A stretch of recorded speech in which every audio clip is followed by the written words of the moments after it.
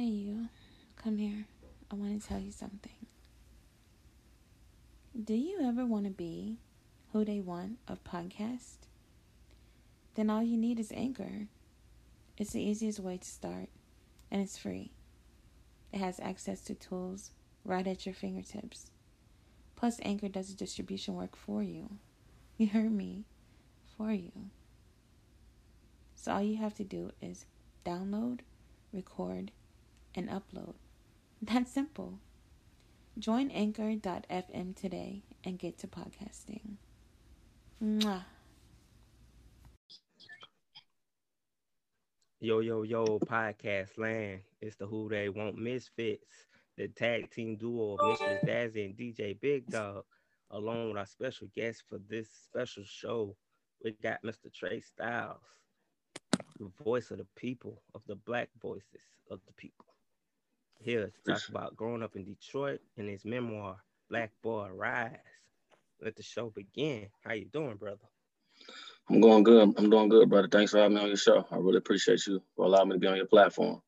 No doubt, man. We got to look out for our people, and help build that bridge of connections, no matter how far or how near. We just got to continue to support each other. Absolutely. So, why don't you tell us a little bit where you want to start from? We want to discuss the memoir first, or you want to dive into the Detroit lifestyle? Whichever one works for you, I'm down. Let's dive into this Detroit thing because it seems like it's something you want to address about Detroit. Let's see what you got to Okay. say. well, Detroit. I'll say number one. It's my city. I love my hometown, and I know that the city of Detroit, we have had a lot of problems for quite some time. I say that first and foremost because we were known as the automobile capital of the world. But of course, my city focuses on one industry, and we all know that you never want to put all your eggs in one basket because we put all your eggs in one basket. A lot of times, oftentimes, if that plan or whatever that endeavor is fails, you be on your butt for a minute, Mm-hmm. and that's kind of what happened to my hometown compared to other places, in like the Midwest and the North, or the industrial business, type of thing. So with Detroit, we focus on one industry, number one, like what's the automobile industry. And what happened in our city is when we have what you call white flight, a lot of white people who left Detroit left African Americans in the inner cities, places like Detroit, but we talking about Detroit.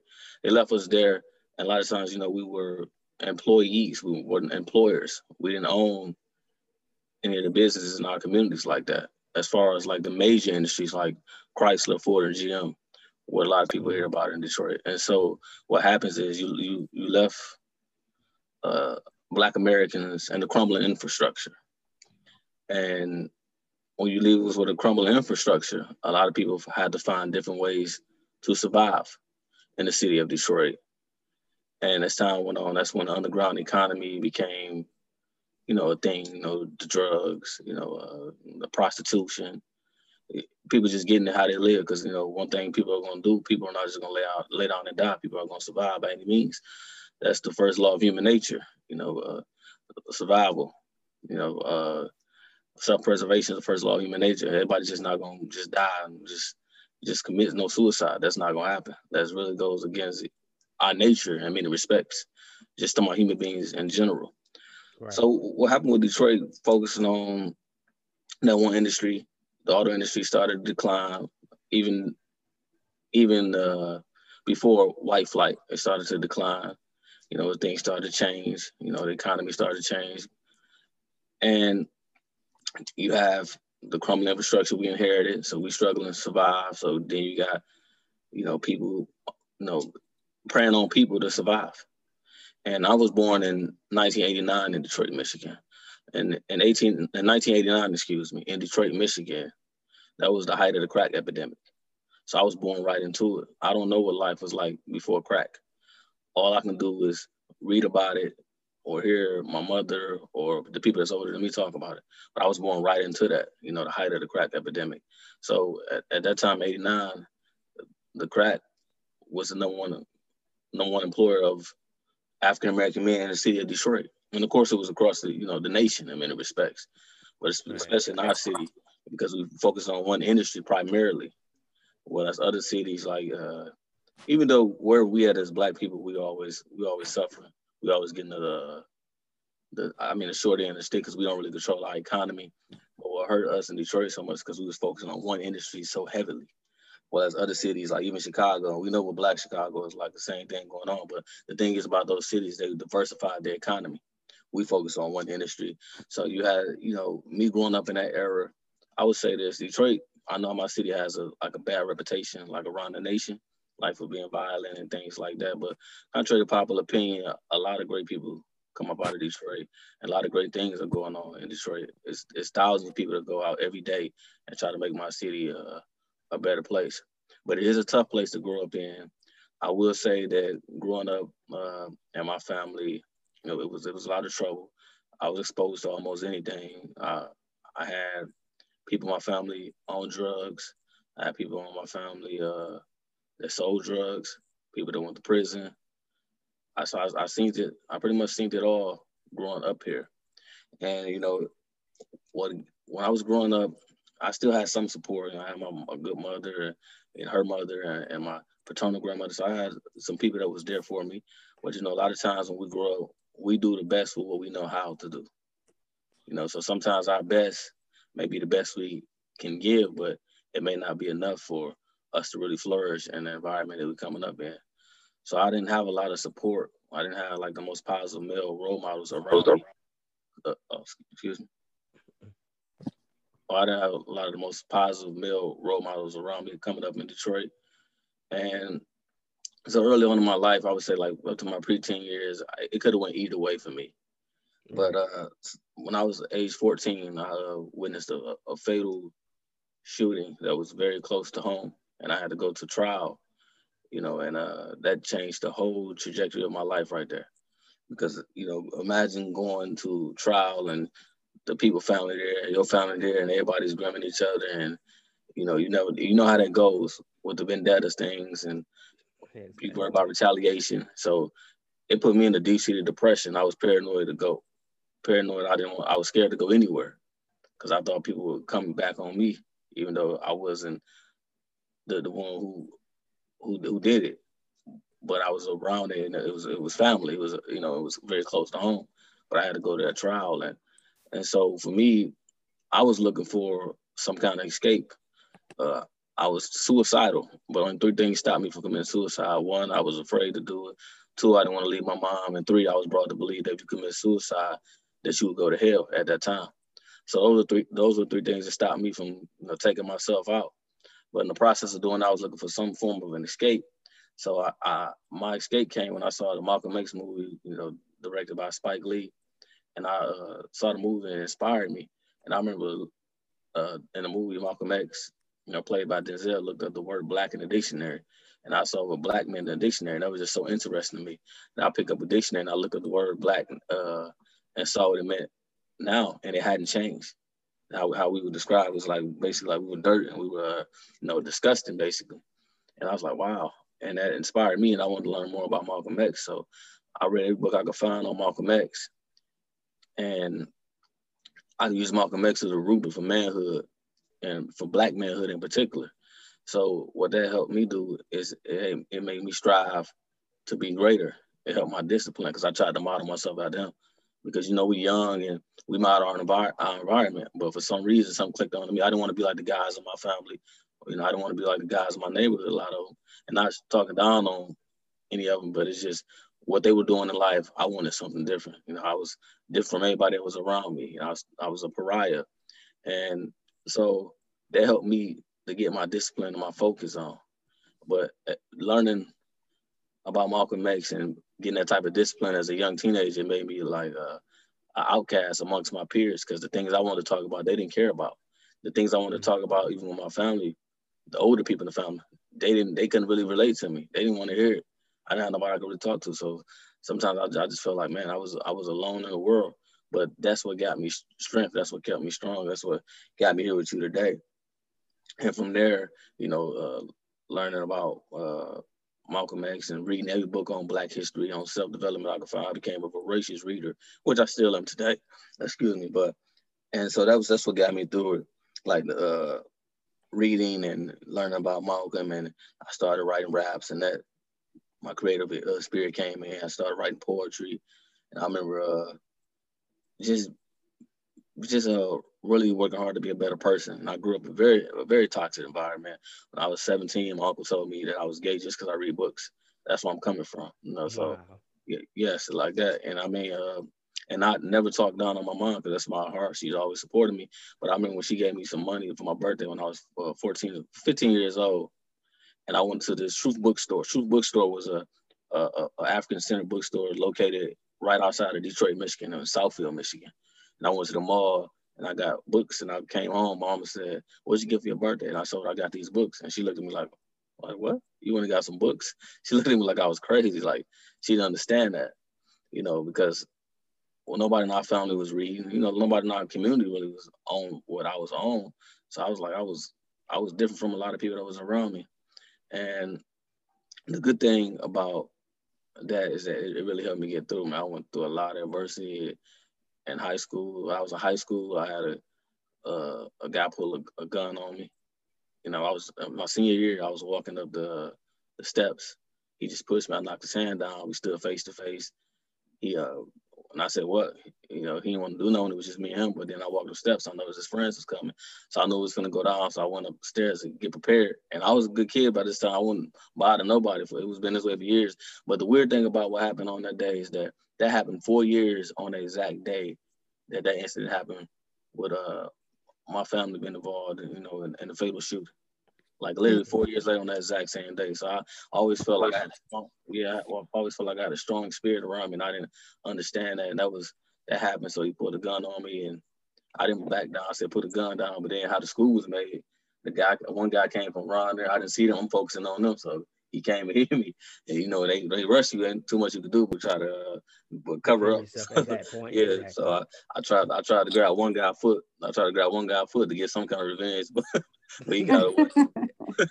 I'm sorry, Now you gotta be. You ain't just taking me out. I'm taking some victory out of this. Yeah, I'm sorry. I got to get some kind of revenge, but and that happened, man. It just changed. Like my 12th grade year was going so good, but I remember a police officer coming there. He said, Trey, look here, man.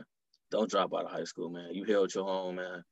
Don't drop out. They the punks, they the cowards, man. When they jump you, all you can do is cover up. There ain't nothing you can do. And I still remember that guy, and just from saying that to me, that made me feel good because my pride was hurt. And it took a lot for me not to shed tears, man, because I'm still was a young man. I just turned 18. And so from there, I went to, Mama wanted me to go to press charges, but I couldn't, but she thought she could press him, but I had to press him because I was 18. And I decided not to. And, because the environment we coming from, you don't like no snitch, no punk. And so I couldn't do that and all that. So that was just a tough time. And so I made it through there. I had to go back to the high school, and I heard people saying, that's the boy that got jumped. And I was a low key kid, so people didn't know me. But when they said that's the boy that got jumped, everybody looks at you. So I went back to that school, and I'm like, oh man. Inside I'm wearing a straight face, but inside I'm like, oh man, dang. So I just want to come to school. Reputation now. Yes. And then this girl I like, the girl I thought was so cute in school, she came over to me when she found out. She said, "Why they jump you?" I said, "I don't know." She said, "I don't know why they jumped me." She said, "You a punk?" I said, "No, I'm not a punk.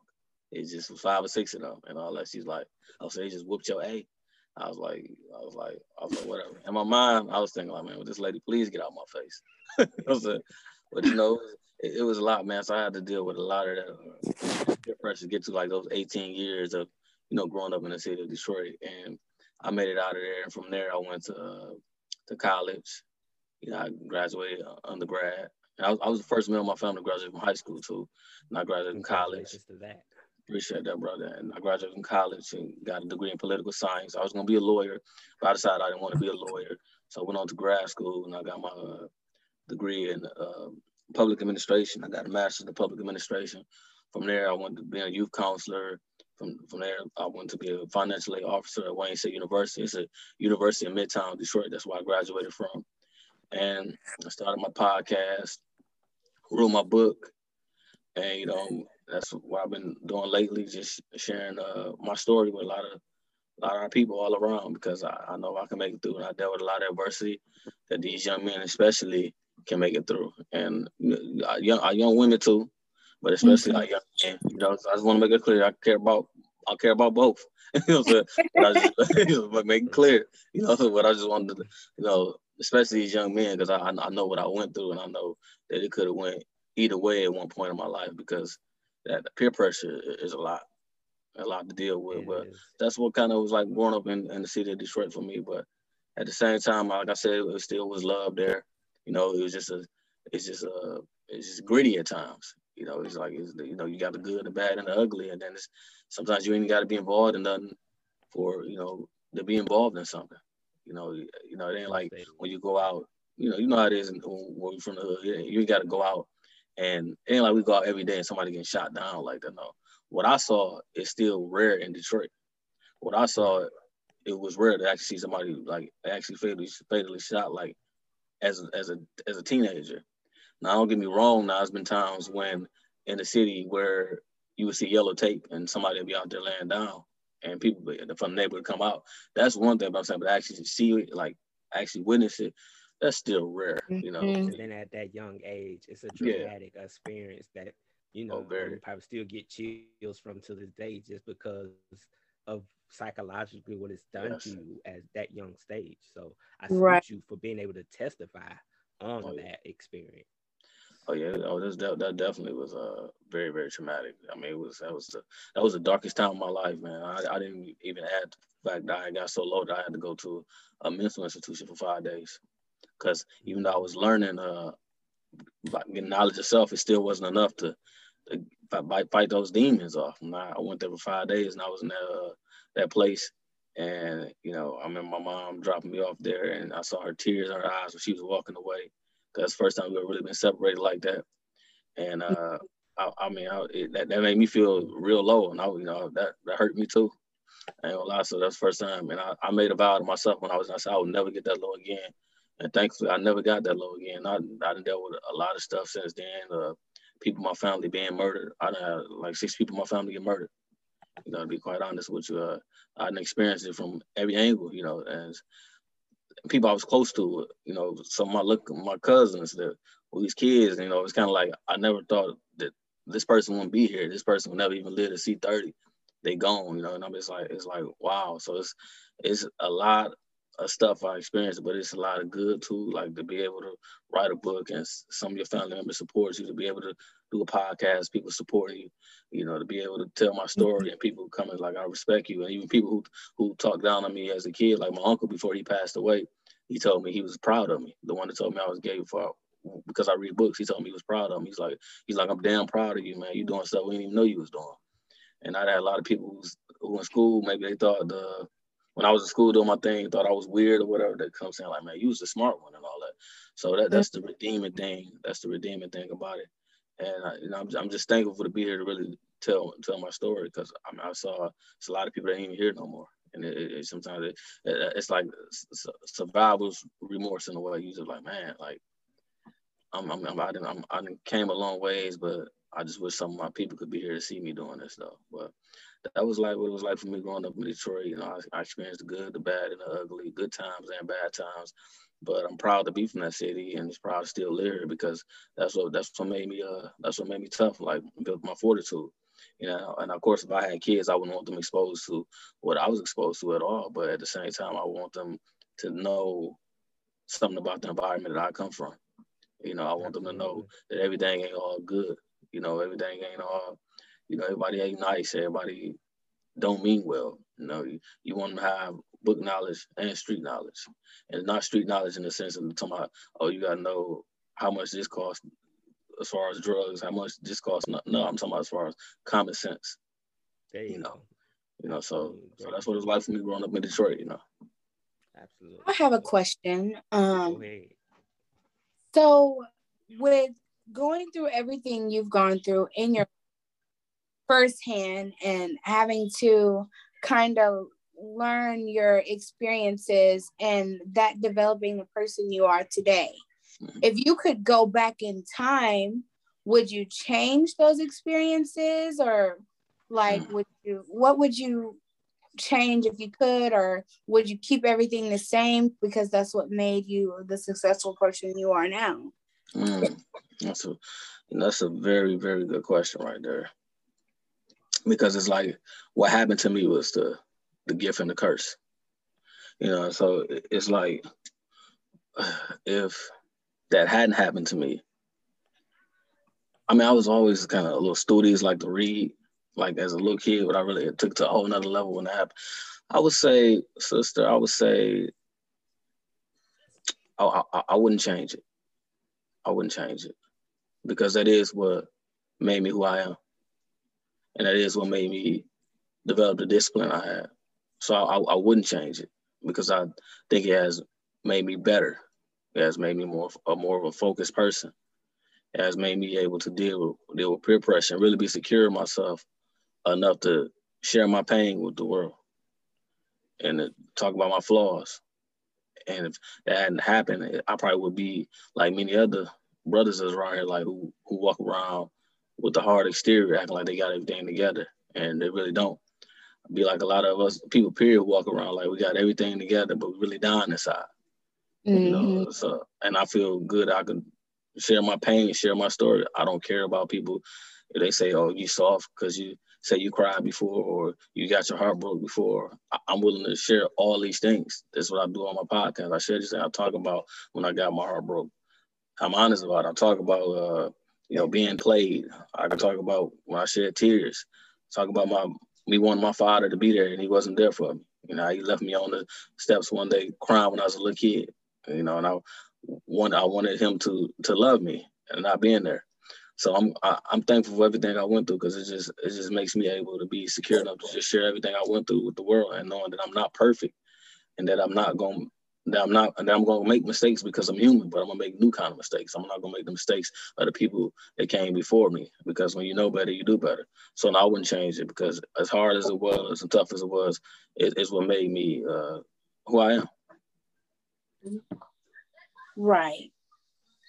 Well, I commend you for one about being so open about your experiences, and also, talking about mental health and, admitting that, hey, I had to go get help, which if anyone knows that have ever been to one of those places, sometimes that's the hardest place to go when you are that low, because it's almost like going to a jail. They want to take your shoelaces. That's what happened. It's like you don't have your own freedoms. You're in there with other people who Lord knows what brought them there and where they are. And so that in itself is an experience. But to be so open with that and say, hey, sometimes you get to a point where you have to get help because you are so low. And that's one of the things that isn't discussed amongst our community enough. And it's always stigmatized. It's like, oh, you have depression. Oh, something wrong with you. No, maybe if you talk about that you had depression, I might feel comfortable talking with you and we can help each other grow, versus always pointing out differences and bringing each other down. So I definitely commend you there. I definitely appreciate that. And I think that's so true what you're saying, because the stigma of mental illness in our community affects Black men and Black women, because sometimes Black women will get sucked up into trying to be the strong Black woman, thinking, oh, I can handle everything. I don't cry. I can handle everything. I don't need this. I don't need that. And the brothers, we get in the same way, thinking, I'm a man. I don't need nobody to talk to me about my problems. I can just deal with it. I remember Tupac said in his song, Keep Your Head Up, he said, it's too many things for you to deal with. You dying inside, but outside you're looking fearless. And I always remember that, because that's our story. Now he's talking about the sisters, because it was keep your head up, but that applies to the brothers too. Because a lot of us, like both of us, like we got this image we try to keep up. Oh, I'm a strong Black woman. I'm a brother. I don't need this, all that, but we need help. And I can tell you from a man, being a man, that we want to Black men In particular, we want to be loved. We want to be cared about too. You know, we want to feel. We want somebody that's really down for us. But a lot of us, like a lot of y'all, we've been hurt because a lot of us hurt people. We just, you know, a lot of us just thrive off hurting one another, and that we don't feel like we can really open up and really trust anybody. And that's why people just suffering in silence and dying in silence. And people like, I never knew this person was happening. A couple years ago here in Detroit, it was a event happening at the Riverwalk. At our Riverwalk here, it was this sister. She was real depressed about something. I forgot the particulars, but it was, and she jumped in the water and drowned herself. And it was talked about all over the city. Like she just jumped. I forgot. I don't know if it was depression or something. She was scared to come out about to her family or something. But she jumped in the river, in the Detroit River, and they was talking about the Riverwalk, and drowned herself. Mm-hmm. You know, it's just like wow. You know what I mean? And then we look at that and say, okay, that's the instant suicide, but you got the slow suicide too. You got someone who be on drugs our whole life, which is, you know, alcoholics our whole life and not moving forward, not progressing, not trying to deal with our problems in a healthier way. And we commit suicide too, just like a slow suicide. Hers was just instant, but it's so important because I mean, I'm in therapy now, and I found it very, very, very rewarding. You know, I think we could use therapy for life, and I think some of us need it just based on what we've been through in our life. You know, because it takes, you know, it could be an incident that happened to you just one day out of your life, and that could take years and years for you to really come to grips with that because it could be that traumatic. So, you know, I definitely agree with you on that. We need to deal with that stigma because we need help, you know, and don't nobody make it alone. And just because you need help does not make you weak. It doesn't make you soft. Or just because you need people, it just makes you human. Whether you're a man or woman, you're just human being. And human beings, we need each other. Right. I mean, that saying, it takes a village. Like, it doesn't just stop when you're a kid. Like, even as an adult, we still need some kind of guidance, some kind of companionship, something. You have to have someone to vent to or talk to, some kind of interaction. So that's so true. Mm-hmm. Absolutely. Powerful messages in this whole sense. Like, that's a lot. And then to be ironic for the moment of me being me, like having the name Turn Trey that down, Styles, Delilah, because I am. Think about the character Trey Styles, Some Boys in the Hood. You both, you know, some similarities are drawn there, where you grow up in this rough patch of a neighborhood in your city. And you experience, even he, you know, just to talk about the fictional character, even he experienced traumatic experiences as a child that growing up he still was constantly involved in living growing up. Mm-hmm. And then he witnessed his best friend get killed, his childhood friend get killed, and instead of him having that twisted mind of I'm finna go murder them because they murdered my friend, his mind changed. Like, this ain't for me. Like, this bad boy image is not me, regardless of how angry and emotional state I'm in. I'm not gonna be that brother to take another brother out like that. But you know, you don't find too many people with your characteristics in real life that say, I want to make a difference in this world. You know, I don't want to be a thug. I don't want to be, you know, a product of my environment, just say it like that.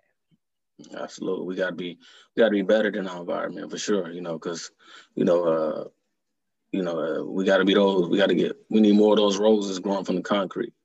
And we also, like Sister said, it takes a village. We got to all play a part in it because you can't expect people to want to give back to a community if they don't feel like the community invested in them. Like I know, it's like I always felt like I was in that middle group of kids. And when I was in high school, I always thought that they focused so much on the kids that was always in trouble, or the kids that was doing super well, they forgot about that middle group of kids. Those kids that who would come to school, who had drug addicts in their family, who had alcoholics in their family, who had drug dealers in their family, people who have been murdered, everything you could think of. And despite that happening, they still was coming to school. They wasn't bothering nobody. They was doing their work and still trying to make it through. But those kids, sometimes what happens is they get frustrated because they don't get support. They graduate high school and nobody's supporting them. I'm coming from a family where people will get funds together to help some of my people that's in and out of jail, you know, or going to prison, or people who having babies and not really taking care of their kids like they're supposed to. But you got me, then I'm the kid who's trying to go to college, who's trying to do something positive. My car break down. Nobody give me no money to try to help me get my car. Okay, he's the kid in our family doing something. No, nobody's investing in me, trying to help me. Or, okay, he needs a book, for college. Nobody try to do that, like, really but my mom, so. And then those kids would be the ones that, if they don't want to get back, you call them Uncle Toms. You call them Aunt Thomasina. You call them sell out. But you want them to invest in a community when the community didn't invest in them. So you lose a lot of those kids. And some of those kids, when they get to graduate high school, people are like, oh, what happened to him? Like, he ended up there. He was such a good kid. Yeah, he was such a good kid, but sometimes they get frustrated because they feel like, oh, who's supporting me? Like, what's the purpose of it all? If ain't nobody going to appreciate me, validate me, or support me. But I see you giving all the attention to the ones that are doing negative things. So like, maybe I should act out like them. That's kind of like you got a little kid that you only acknowledge them when they're doing something bad. They're going to say, okay, maybe I should do something, keep doing this bad. It's only kind of attention I can get. Maybe a sick love is all I know. Well, that's when they're doing something good, nobody says anything. So it's just like you lose a lot of those kids when you don't invest in those kids. And I think, like, I see a lot of young brothers and little sisters like me, like, they're going through it all. And we need to support those kids who are going through it, just like those other kids that go through it, but they ain't trying to hurt nobody. They ain't trying to, do anybody wrong. They're just trying to make it and keep their nose clean. Like, not throwing shade at nobody, because I know our lives are hard. But instead of selling drugs or something like this, or stealing from somebody, these people may work regular 9 to 5s to work their way through college, or things like that, or save up money, take up a trade, get a trade skill class. These are the ones who we really need to work on, because they are the ones that showing that real fortitude that we need, because they going through the meat grinder, and it's tough, and they making it out. We need to get behind all ours, but we need to really get behind those kids that's really trying to do something productive with themselves, positively productive. Mm-hmm. That's so true. And a lot of it gets thrown to the wayside because people see, okay, oh, they got a good head on their shoulders. They're moving forward. They're doing this. They're doing that. So they automatically think, oh, they're strong. They can make it through. And so they don't need my support, when actually they still need your support. They need to see that you see them trying and that you're going to support them growing as much as you're supporting the one that needs that extra attention, that needs that push and that goal direction. So it's true what you're saying. Everyone needs that support, whether they're strong with or without you, they still need you. Mm-hmm. We all need somebody, because don't nobody make it all alone. You can do most of it, but we all need somebody. I didn't make it all alone. It was people that invested in me. When I was in elementary school, I went all the way through elementary school, never had a male teacher, period, until I got to 5th grade. And it was this guy named Mr. Martin, and he was an excellent teacher. He was a young man too. And he got on our bus when I got on the basketball team and everything. He got me a part of student council and all that. And it's weird because I got kicked out of student council for trying to bully a kid when I was in 5th grade. So I got kicked out of student council. I got kicked off the basketball team because I was making fun of the movie, Glory, when they was, and it's weird how I transitioned to be so serious about my people today, because I was laughing at when they was whooping at us, crazy as that is. And my teacher got mad. He looked at me, he said, step out the classroom for a minute. So I stepped outside the classroom. He said, I'm sick of your mess. He said, I'm sick of your mess. You kicked off my team. And he said that to me in 5th grade, and I wore a straight face, but inside I was like, damn, man. Because he finally got tired of my mess. He kicked my butt off the team and didn't allow me back on it. And that helped me. And the weird thing is that I remember we were 3-0. We were 3-0. And they lost the last 3 out of the 4 games. And I remember when they won that last game, I didn't know nothing about it because I wasn't on the team no more. They announced on the PA, like, your Lynch Road Runners made the playoffs. And everybody started clapping. And I didn't clap because I was hating like a mug. You got rid of me, coach. I was in hate mode. I was hoping they didn't make the playoffs. I understand. Because I got kicked off the team for acting up. But I remember even at the end of the season, he told me, go upstairs. Your teacher got something for you. And still gave me a trophy at the end, man. I was like, that was dope. Because I was on that team. And I remember my parents going up there trying to get him to let me back on the team. He's like, no, I gave him too many chances, man. I gave him too many chances. I ain't letting him back on this team. He know better. He's too smart for that. And I remember in the end, He said, do y'all think he can get to academy school? He said, he can go to anywhere. He can get to any academy school. All you gotta do is just stop playing. He just gotta be serious. He know better, man. He got the potential. His potential is out of this world. And that's like, and you know, me, I reconnected with my teacher from 5th grade, Mr. Martin, this year. I gave him my book, and I told him what he meant to me and how he inspired me, man. You know, we've been connected since then. And I just told him, like, you really helped me, man. I really appreciate everything you did for me, because we need that. We need tough love. We need soft love, but we need tough love as well. Mm-hmm. So let's discuss this book, Black Boy Rise. Let's get into that. Okay. What was your purpose for this book? And talk a little bit. I'm gonna let you tell your story on your book. Okay, cool. Now, Black Boy Rise, I guess it got to the point where when I was a youth counselor, I got exposed to some things with those boys that, as hard as it was for me coming up, I was like, I kind of had it easy compared to some of them. I actually had somebody tell me that they love me on the daily, like my mom did, and like my mom still do. We don't know how fortunate we have that, because some of those kids had people who had never told them they love them. Some of those boys had been molested. Some of them had been raped. Some of them had committed rapes. Some of them was in there for murder.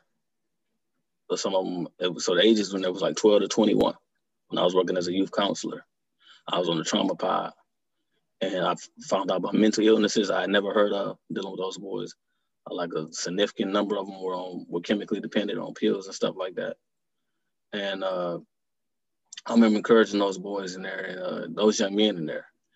And I was amazed at some of their stories. Like, I was like, wow, man, some of the things I heard.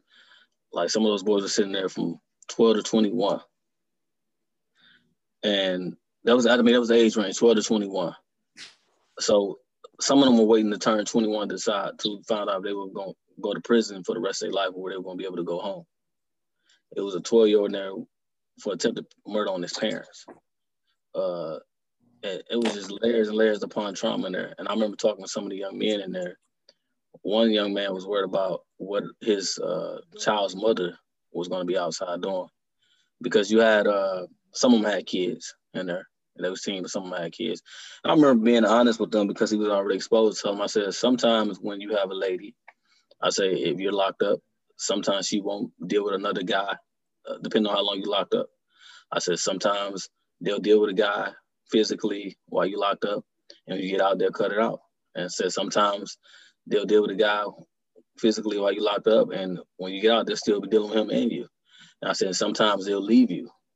And that's the truth. I said, but you can't really you can't wrap yourself up into a person like that. You can't wrap yourself up to a woman like that. I said, you got to have a purpose and a reason for living. I said, my mama told me that you could be in love with a woman, madly in love with a woman, and she may wake up one day and decide she don't want to be with you no more. And I said, and that's just the reality that could happen. And the same thing applies to young women. But working with them, some of them didn't have nobody that really cared for them. So they was wrapped up into like the young ladies they was dealing with. And they was talking about, like, if anybody messed with my child's mother, I would kill them. I said, no, you don't want to do that. You got to find a purpose for living. You killing them, they ain't gonna really do nothing. If you kill the guy and you locked up and she's out there, she's still gonna be living her life while you living in a prison cell. Or even if you do kill both of them, I mean, you're still gonna be in prison. Or you kill yourself, I'm like, come on, you gotta find a purpose outside. You gotta find a reason to live. And I was really trying to inspire those young men, because it don't matter how much you try to encourage them. If they don't have a purpose for living, it's not gonna do anything. They gotta have a goal and a reason for living this life. If you can talk to them, you can try to educate them, but if they don't have a reason for living, it ain't gonna be no reason. You can't help them. So it was important to try to find a purpose. And I remember getting real close with this one youth. He had potential. I said, man, you don't have to be out here robbing people and breaking in people's houses, because you already got skills. You got a skill trade. You can put up drywall and all this type of stuff. You can paint. You don't have to be out there doing it. You got a skill. You can feed yourself for life. I was like, you don't want your son to grow up the way you grew up, and be without a dad like you were. So I was just letting them know, like, And if you're breaking into these people's houses, sometimes you put your family's life in danger because they'll come at you. And if they can't get you, sometimes they'll get your family. And that's the reality. Then your family going back to their family, then all y'all, it's a whole problem. Like zip codes getting wiped out possibly because it could be that serious. Everybody attacking, and nobody wants to look like a punk. Nobody wants to give in. And so I was telling you that I was always breaking down and encouraging them. And some of them had talent, man. Some of them were dyslexia, but could play chess real good, could draw real good. And so they had it was a lot of talent there. Some of them could rap. It was a lot of talent in there. But the one youth, I got real close to it, and I was trying to encourage him to do all that.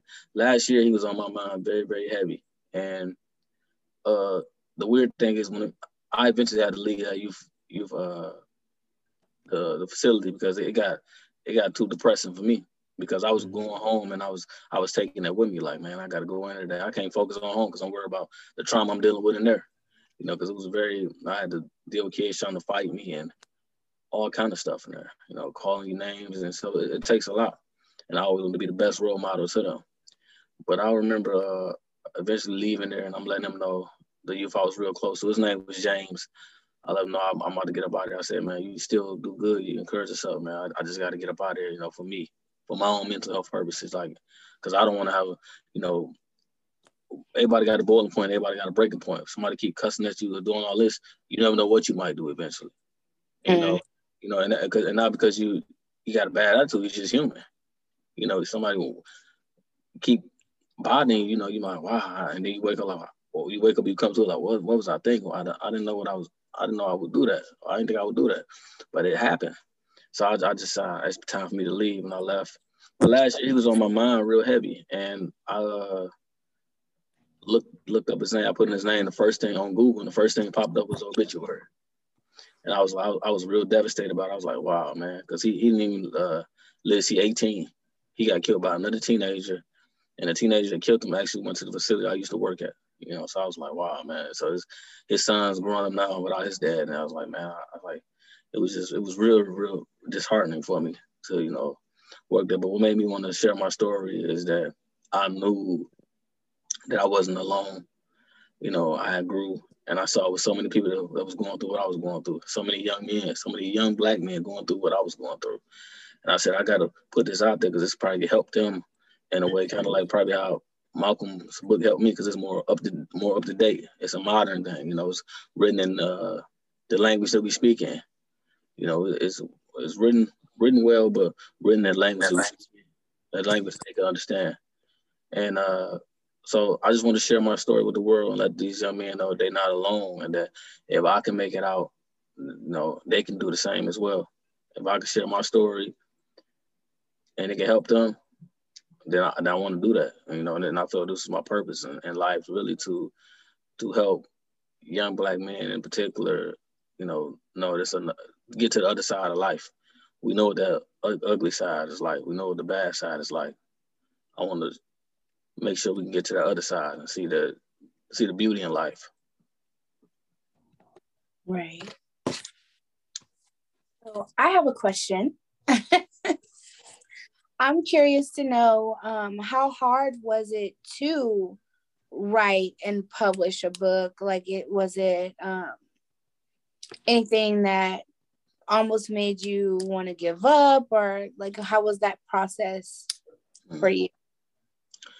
I would say writing the book, like writing my story, because it's a relatively short read. My book is 165 pages.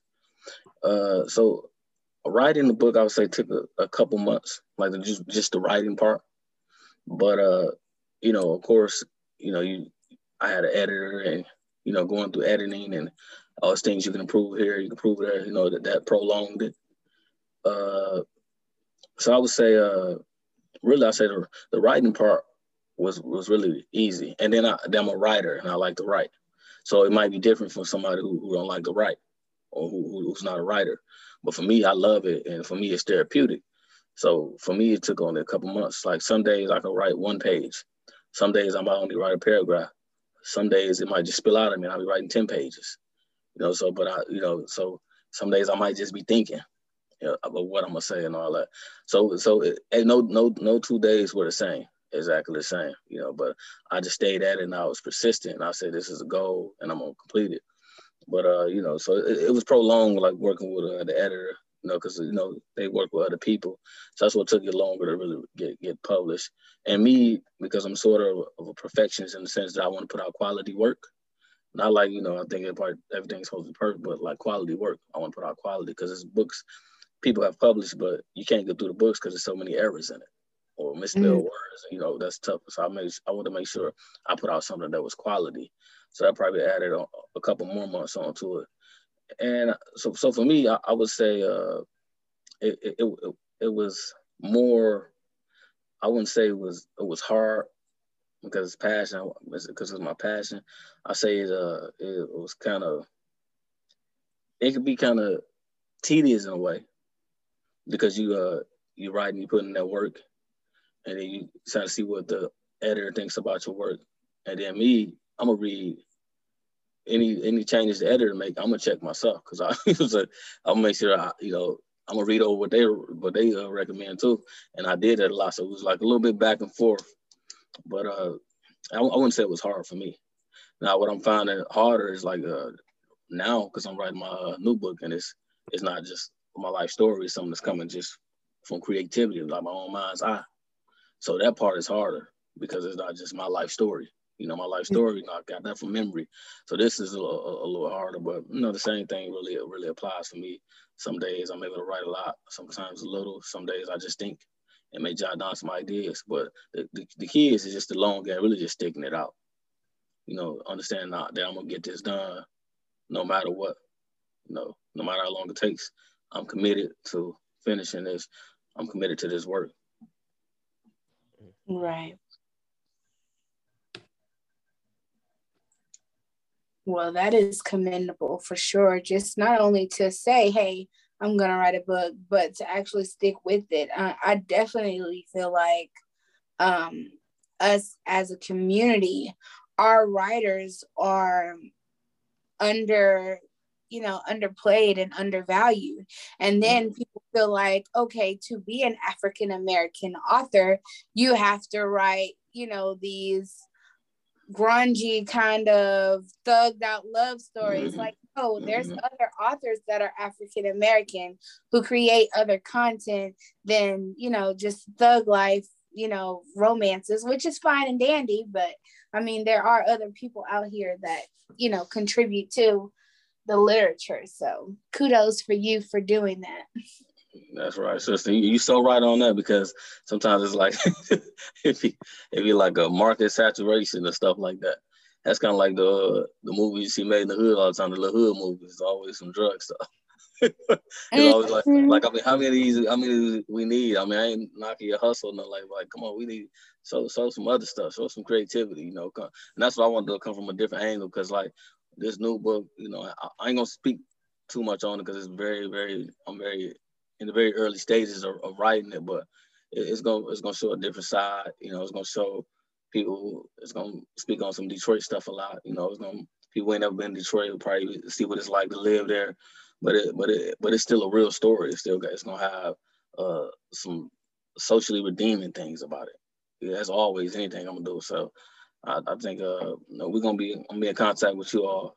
So you'll know about it for sure. Absolutely.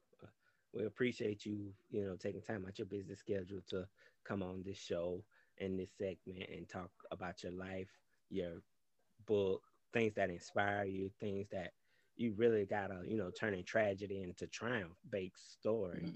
But I just love it because our listeners need to learn that, we all go through things that can either make you or break you. Mm-hmm. But just knowing someone as a pivotal role model still in the world, making a difference. I admire your courage and your strength, and I wish you many blessings, brother. I appreciate it, man. Thank you. I wish you the same. I really appreciate both of y'all for having me on your show. Thank you so much. And it has truly been a blessing to hear your story and also so motivational to say, hey, to our listeners and even to us as well. It's like no matter what you live through, you can turn it around. Yes, day, that same moment, you can say, no, I want to change and I want to do different and do better. So thank you for that motivation and thank you for your time. All right. Thank you very much. I really appreciate it. Absolutely. And ladies and gentlemen, this has been another segment of the Who They Want podcast show.